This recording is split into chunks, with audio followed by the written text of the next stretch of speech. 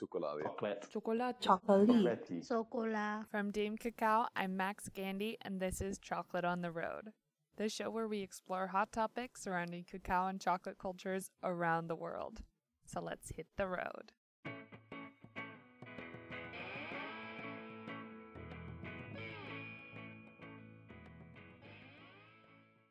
Welcome back to the Philippines. This is the second episode in a two-part series exploring the journey cacao is on in the Philippines. During the last episode, we explored some of the history of how cacao arrived on the islands and how it's been cultivated until now. We covered a number of little quirks which make the Philippines unique. This includes wrapping every single cacao pod in plastic and drinking rather than eating their chocolate.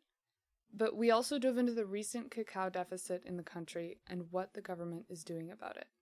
If you haven't already, I'd highly recommend you go back and listen to part 1, because today I bring you its continuation. Today, we're diving into the stories of a few of the people building up the future of Philippine cacao. All three of them have had a huge role in growing the importance of cacao across the Philippines.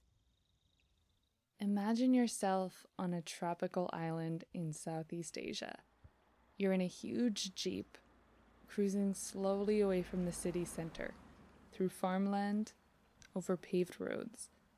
Traffic is minimal, but loud.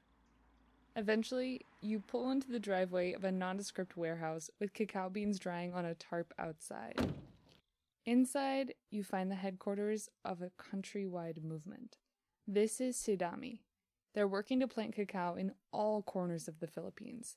And at its head is Val. I'm Val Tortor. I'm the president of the Cacao Industry Development Association of Mindanao and the chairperson of the Philippine Cacao Council. Val's been with SIDAMI since its formation in 2010. Since then, they've been working with a number of organizations and the government to increase the quality and quantity of Philippine cacao. After almost a decade of working with farmers to continue to plant more and more cacao, have you been able to give them any outlet for selling their white beans or for selling their fermented and dried beans? That's what one of the milestones of SIDAMI, because we were able also to refer these producers to the market.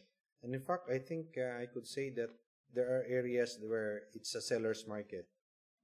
Because we encourage also farmers to form cooperatives. So it's the cooperatives who now buys their own beans, and the cooperatives have also contacts with the big buyers. So unlike before, where farmers will just be abused by these traders, and okay, I'll just buy this for $2, things like that. And the farmers, no, this is $3, because the cooperative will buy $3. Then with the entry also of lots of traders and processors, one thing that we also did was we encouraged more processors to come in, more farmers to process, because this is a value adding. And before, almost all of the cacao beans will just be sold to the Chinese traders. And it's always the Chinese traders will manipulate the price. But now it's no more, because we have a lot of processors who are willing to pay to buy at higher price because they need the cacao beans to process themselves. Processing cacao beans after harvest can be simplified into 2 steps: fermentation and drying. Philippine farmers have always dried their beans, but rarely fermented, though this is slowly changing. But both fermenting and drying your beans well makes them of higher quality, adding value for farmers. They can sell fermented beans at a higher price, if given access to a market. But another way of adding value to these beans within the Philippines is by making products, like chocolate. Those cacao beans I mentioned seeing drying outside of the SIDAMI compound are actually destined for chocolate. But they don't belong to SIDAMI, but to Oro Chocolate. Oro actually shares the building with SIDAMI. They work with many of the same local farmers and run into many of the same problems. SIDAMI's goal is not chocolate making. When they're educating farmers, it's with the goal of generally increasing quality and quantity of cacao. They provide lots of materials, education, and support to farmers across the country. At the end of the day, there are not enough resources left to worry about the tiny ways you can manipulate flavor. That's where Oro comes in. They've been working to identify different cacao varietals using genetic testing. This includes clones or copies of varietals from other countries. They're testing processing methods which change small and big details. This includes bean size and plant varietal, as well as drying time and location, and even how many times beans are turned during fermentation, also known as turnings. Here's Louis, Oro's manager of operations in Davao. The cacao industry still must learn a lot about fine flavor technology in terms of farm practice. Because before, we only have one cacao. Whatever kind of cacao, then the market will just buy whatever the quality, whether it is high or low, is the same price. So when we say we produce fine chocolate and we want fine cacao, it's difficult to tell the farmers and the people what's the difference with the fine. It's all cacao. But when we mentor the farmers, this is the way you do. This is how you will do it. Like for example, before, whatever cacao, they mix it together all.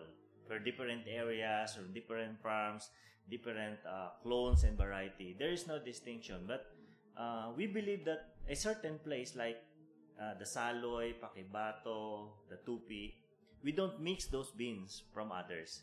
Because once we see the beans, the quality of beans is superior, like for example, in a certain village, and say, wow, the quality of the cacao beans there is very different, it's very unique, and it's very potential, then we make a single origin from that village or from that certain farm. Before, it's not a practice. Then, few months ago, we want to develop more flavor on chocolate. Then we decide to separate the fermentation and drying per clones of cacao. And we were able to see the difference if we process the beans by each classification. Then we come up with the different flavors of cacao that we can offer to the market. And you divided the cacaos, the Filipino cacaos that you source, by type and by farm? Yes, by farm, by village, by municipality, or by clones or variety. It depends to the potential of the cacaos and the volume. Wow, it's a different flavor notes come up with those selections. Because of the blends of the varietals or because of the proper fermentation? It is both. Because what we did is we identify each, I would say, each notes of each varietal. Then if there, for example, we found out the smaller beans are more on the nutty notes. And like for example, another one is the UF18. Most of the chocolate processors complain, if we process this cacao beans, the chocolate become too acidic, too astringent. I would say, wow, this is very problematic to us. So once you do more conching, it's another issue on the chocolate product. Then what we did is we come up with a recipe for these specific clones, and we are able to produce more fruity notes, and we are able to lessen the acidity by way of fermentation. Like for example, before we are taught to ferment the beans for 6 days. Then now we do only 5. Before we are taught you do 3 turnings. Now we are doing 2. So there are some intervention actually. Sometimes during the drying process, if there is no strong heat of the sun, so it will become moldy. So we have another strategy of rubbing the beans. Those things. Rubbing the beans? Rubbing the beans. You have to rub the beans. It's like you have to massage the beans. Like a puppy. Okay. So because some of the molds grow to the outer layer of the beans where the flesh mucilage are still there. But if you rub it, then it will create some friction and some wet mucilage will cover up some molds, then the molds will disappear.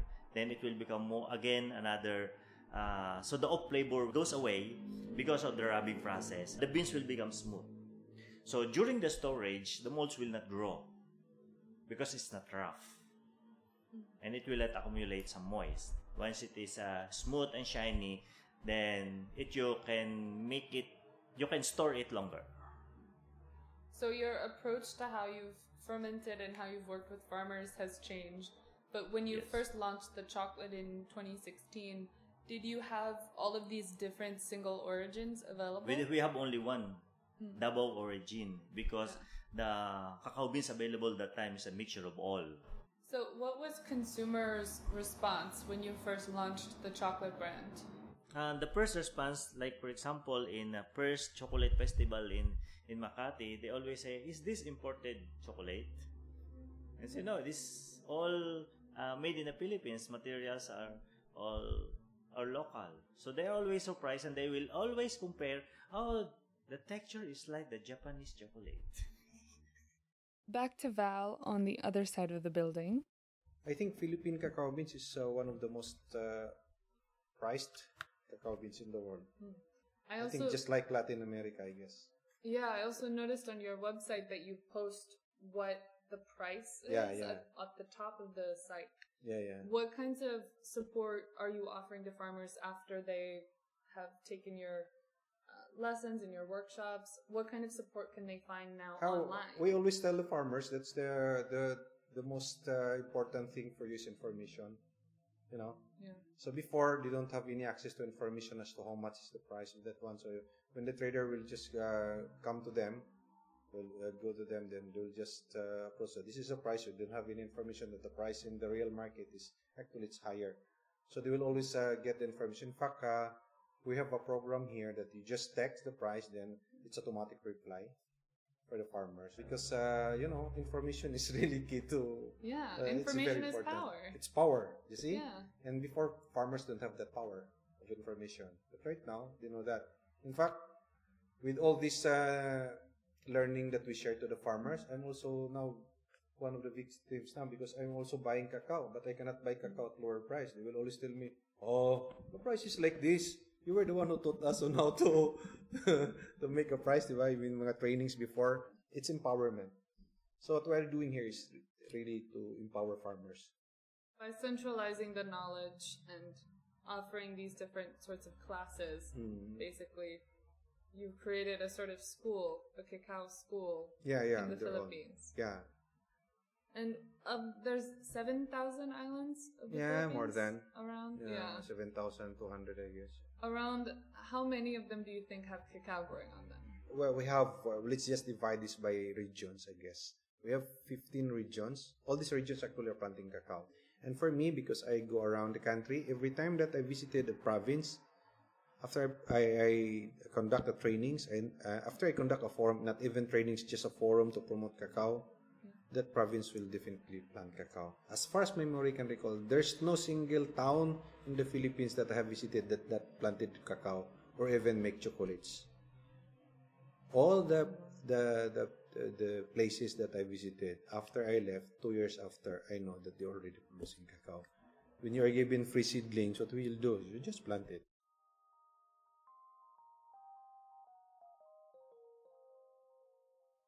Sidami is now working with farmers across the Philippines. But there's no way they're able to connect with all the farmers who may be interested in and able to plant cacao. That's where the farmers themselves have stepped in. I am Grover Rosit, a cacao farmer of Davao City, Philippines. Grover Rosit has been farming cacao for decades, since he married into some land with cacao already growing on it. Did you start off in farming? I started cacao farming when I got married at the age of 22, and then at the age of 27, I started cacao farming while having a job with the Philippine Postal Corporation, or the PhilPost, being a mailman for the past 25 years. But during my holidays, during my weekends, we go to our little farm with my children, and that is our bonding time, Saturday, Sunday, doing farm works, and then as a passion also, as a farmer at the very start. Grover was actually featured in a BBC story a few years back, talking about how he'd transformed his life from postal worker to cacao farmer. But that's not exactly how he sees it. In fact, he worked for the government so long that he earned himself a pension after he retired. He'd always been a farmer alongside being a postal worker. It's just that now he's able to focus only on farming. So what's your daily schedule like? As of now, being a retired government employee of the Philippine Postal, I am more than 8 hours in my farm, and I love it because I love farming. It is my passion, and it's really in my heart. Every morning is to visit some of the plants I have, because I have cacao. 80% is cacao. I have about mangosteen, durian, coconuts, and some cash crops like vegetables. I have also some little small animals. I have chickens, pigs, I have goats, dogs. When he started off farming, with cacao in particular, it was with just one goal in mind. For cacao farming, I am very proud of it because for the past 30 years, all of my 6 children, when I started farming, it is only my hope that I can send all the 6 children to college. It is only my objective that I can send.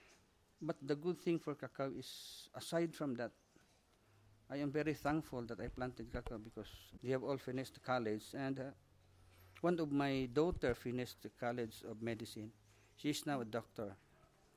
So I am very thankful. That's why, as of today, it is now my advocacy to share this good information, the importance of having a cacao in your farm for you to have a bigger income or augment your income for the future of your children. It is now my advocacy. I have now shared my cacao experiences in Luzon, Visayas, and Mindanao. Every month I will be having my seminar there for the farmers to know the good thing for cacao. This is how Grover's empire started. As a farmer in the Philippines, he just wanted to be able to give his children the opportunity to choose their own path. And he did. And it was such a profound realization for him that he started running seminars on cacao farming across the country. Is this situation very typical in the Philippines, to be able to put your kids through college on a farm? If you really, most of the farmers in the Philippines have not really made their children go to college. Maybe today they can let the students go to college because we have now the tertiary free tuition fees.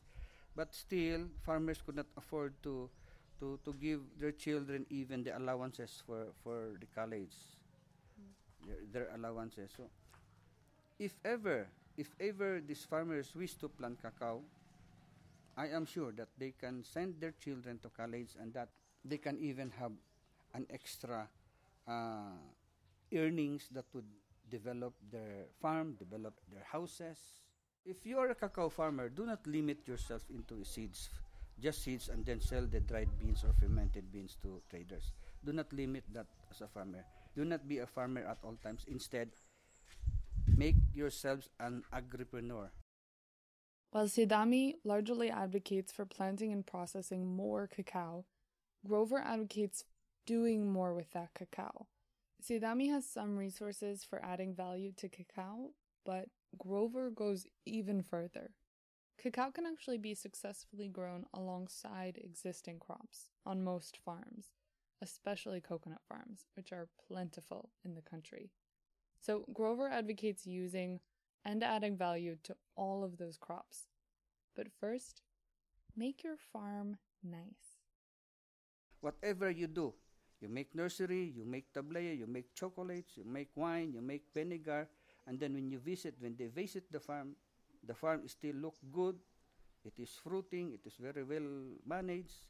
Whatever things you do in farming, everything will just follow if your farm is really good.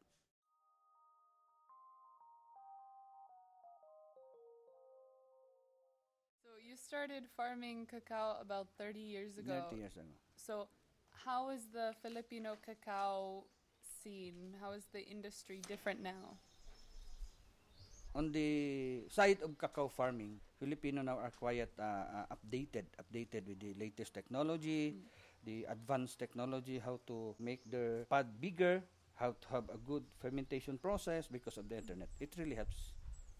And then Filipino farmers now are quite updated now with the new trend of cacao farming. So do you mean in terms of how the pods are grown, how the trees are grown, or how it's fermented and from dried? from nursery to field planting to maintenance in the field until it bears fruit. The size of the pods, the size of the beans, because once the size of the pods and the size of the beans are not good enough, they know already how to make it into a productive one. They know already how to upgrade the production and the quality and the variety of the cacao trees. I think most of the because from the help also of the government is also taking measures now, taking steps to help farmers on the cacao farming. Grover is referring in part to Sidami's work. But interest in cacao farming is flourishing these days. It's gotten to the point that farmers are teaching each other, including Grover. For years, he's been leading seminars across the country, spreading this gospel of cacao to thousands of farmers. So I wanted to know, what have been the biggest obstacles for cacao farmers in Davao? Maybe obstacles is no capital. Second, after the seminar, they're very aggressive, and then when each farmer met a failure, they will outright leave. They will outright discourage, demoralize. They will not continue their farming anymore. These are the obstacles that they have, because most of the farmers that would go to seminar here have really their own farm and have really their other business. Farming really needs a person that you trusted and really works for the farm. But if you are not there, it would be very, very hard for you to do farming. So looking forward another 10 years, what do you think will be different, the same? Maybe 10 years from now, cacao industry in the Philippines will take off. I can just imagine how many farmers I have shared my experiences. What do you hope that growth will mean for farmers in the future? That's the time maybe that there would now so many farmers that are proud to be a farmer, that are proud farmers. They have now their own factories, they have now their own maybe farms. They can stand within themselves and they can help other farmers as well. So like a community of farmers, okay. That's good. Like a, let's say in Davao, we have now a group in Davao doing everything for cacao and then helping one another. So that's a very good approach by the city government, what they are doing now.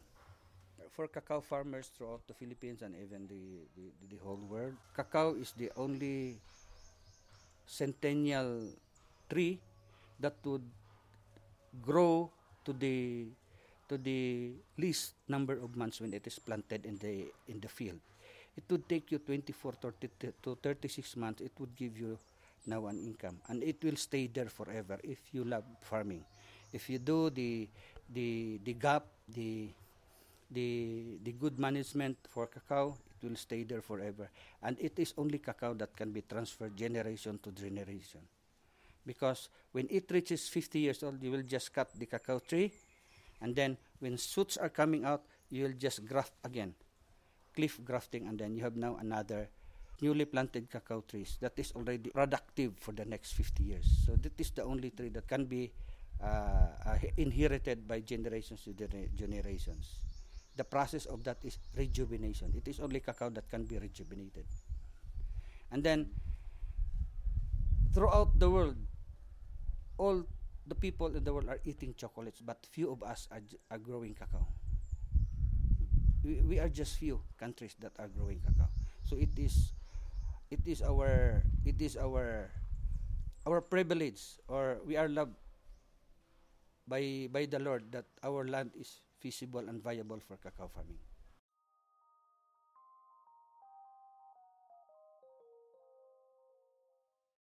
Getting back to our good friend Val from Sidami, in that Davao City warehouse, we finally get to the subject of the government.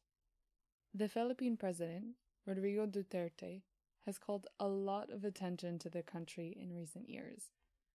But he's also started and continued many policies which have garnered him widespread domestic praise.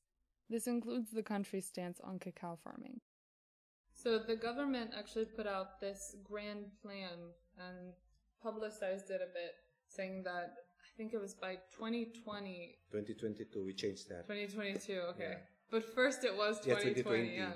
They wanted to grow up to 10% of the world supply of That's cacao. 100,000 metric tons. Yeah, which is Which is an insanely large amount of cacao. yeah. Well, that's always the dream, and I think the dream will just keep as a dream.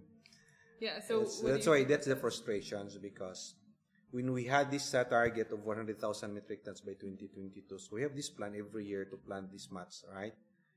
Well, the government was able, or the different government agencies were able also to support that program by providing free seedlings. The problem is they just provide seedlings, but they don't even care if the farmers receive that seedlings planted, actually the seedlings.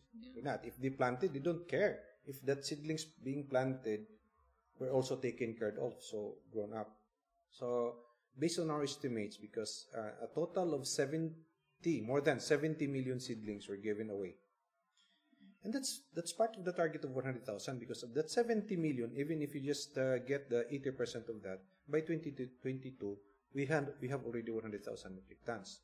But the real score there is, out of the 70 million seedlings, I think only about 30 million were planted. And about that 30 million that's being planted, I think only less than 20 million are productive. So the 10 million are not even part. They're not yet fruit bearing until now. They've been there in the soil, in the land for more than 2-3 years, but it's not. They're not. The plants are not yet bearing fruits. Why? Management, everything. So farmers' reason is they don't have money to fertilize. Well, that's always the case. Reason, because they're always asking for. So I think there's a problem somewhere in the implementation. As expected, Val was frank about the obstacles to achieving these government goals. After a decade, he has his reasons for tempering his optimism in such a way. What volume of fermented and dried cacao, or just dried fermented?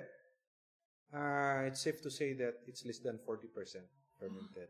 Yeah, that's true. So see, over the 8 years, that's part of my frustration. We've been telling them to ferment, it's like that. But you know, the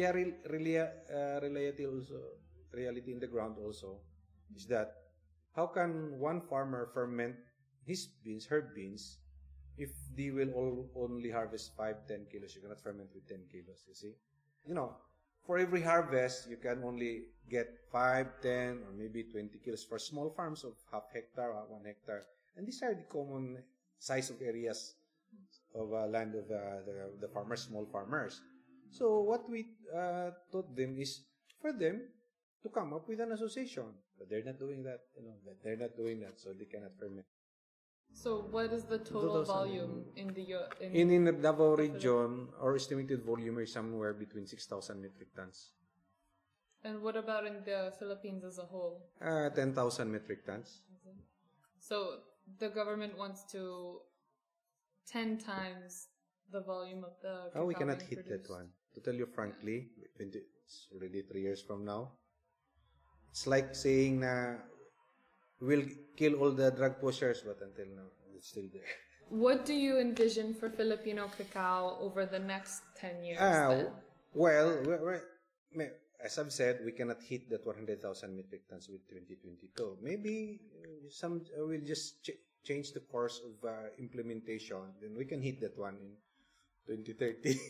So I would ask, can I have extension for another 8 years to accomplish, to achieve this target? But right now, our focus is really to produce fine flavor cacao. So I don't care anymore of the quantity. It's more of the quality. Look at the price. In Kalina now, the price of non-fermented is between 80 pesos to 100 pesos. You are lucky if you can sell at 100 pesos. But for fermented beans, the cooperatives will buy you at 130 to 150 pesos. So the difference is something like 30 to 50%. So this is potential loss for the farmers. But why are they not still heeding our advice? Yeah, because again, culture. Second is of course the volume. And maybe that's why we're trying to check the reality also. These farmers are located in far areas. So my farm here is 5 kilometers away from you. So it's very difficult to bring all this to consolidate in one place for fermentation, something like that. So somehow for the next 2 years, maybe the percentage of fermented beans will go up to maybe 50 to 60%. The target's still there. We're still focused. But I'm almost, I almost give up. I tell you, it's very difficult because you're dealing with these farmers who have been in this practice for 50 years, 40 years. It's really very difficult to change overnight their mindset. So do you think that this mindset is the biggest obstacle? Yeah, for me. It's still the culture. So we're focusing now with the young generations, the young members of the family. Are you seeing more young people interested in farming cacao compared to maybe 10 years ago? Yeah. There are a lot of young farmers now engaged. I know that because I conduct training. Every time I conduct trainings, there are a lot of young millennials who are attending trainings. And these are the people that I expect to help replace, you reach. help you reach that, to replace all this old tradition that you cannot really change, It's very difficult. So sometimes you have to understand also the culture of these farmers. Culture is a fluid thing, always changing with the times and with the people in charge of carrying it on. In the case of Philippine cacao, the people in charge right now are largely older and set in their ways. But that shift which Val mentioned towards younger farmers is happening.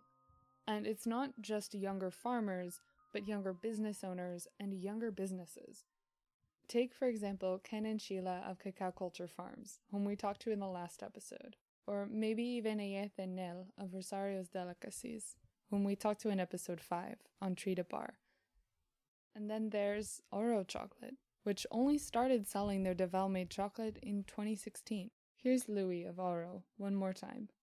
We do this chocolate because we want to be connected with local farmers, and we are trying hard to see the improvements of lives of the local farmers. That is our main thing. And another is we always believe that Filipino can produce one of the best chocolate in the world. And just last year, we received 3 awards. Now, we are able to prove local chocolate can do some kind of noise in the international market. And we are now there. And we will try hard to sustain it so that Philippines will be recognized as one of the source of best cacao and best chocolate in the world.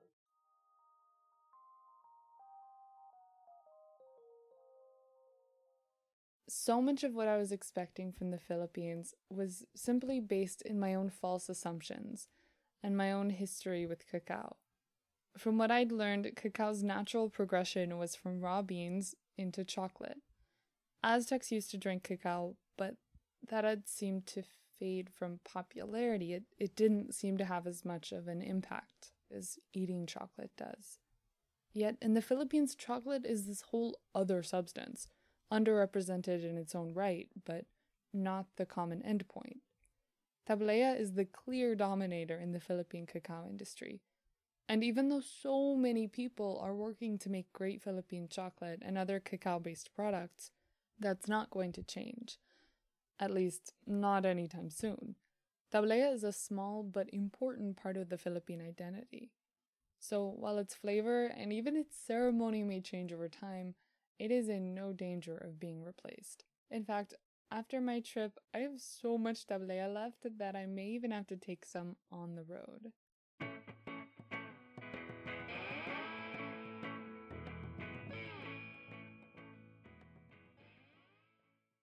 Thank you so much for listening to this episode of Chocolate on the Road. If you liked it, please subscribe, rate, and review the show on iTunes and share it in any way you see fit. Your support means so much, as it really does keep me motivated. It is my absolute pleasure to be able to share these stories and experiences and perspectives from all over the world. An especially huge thank you to Grover, Louie, and Val for taking the time out of their very busy schedules to talk to me, and once again to Ken and Shayla for taking me all over Davao City, which was not an easy task. They took a huge chunk out of their week just to spend time with me and make sure I got everywhere safely. So to learn more about Ken and Sheila and our other 3 guests, please check out the show notes of this episode at the link in the description. Or you can also find them on my website at damecacao.com. That's DAMECACAO.com. Have a wonderful day, and I hope you'll join me next time we go on the road.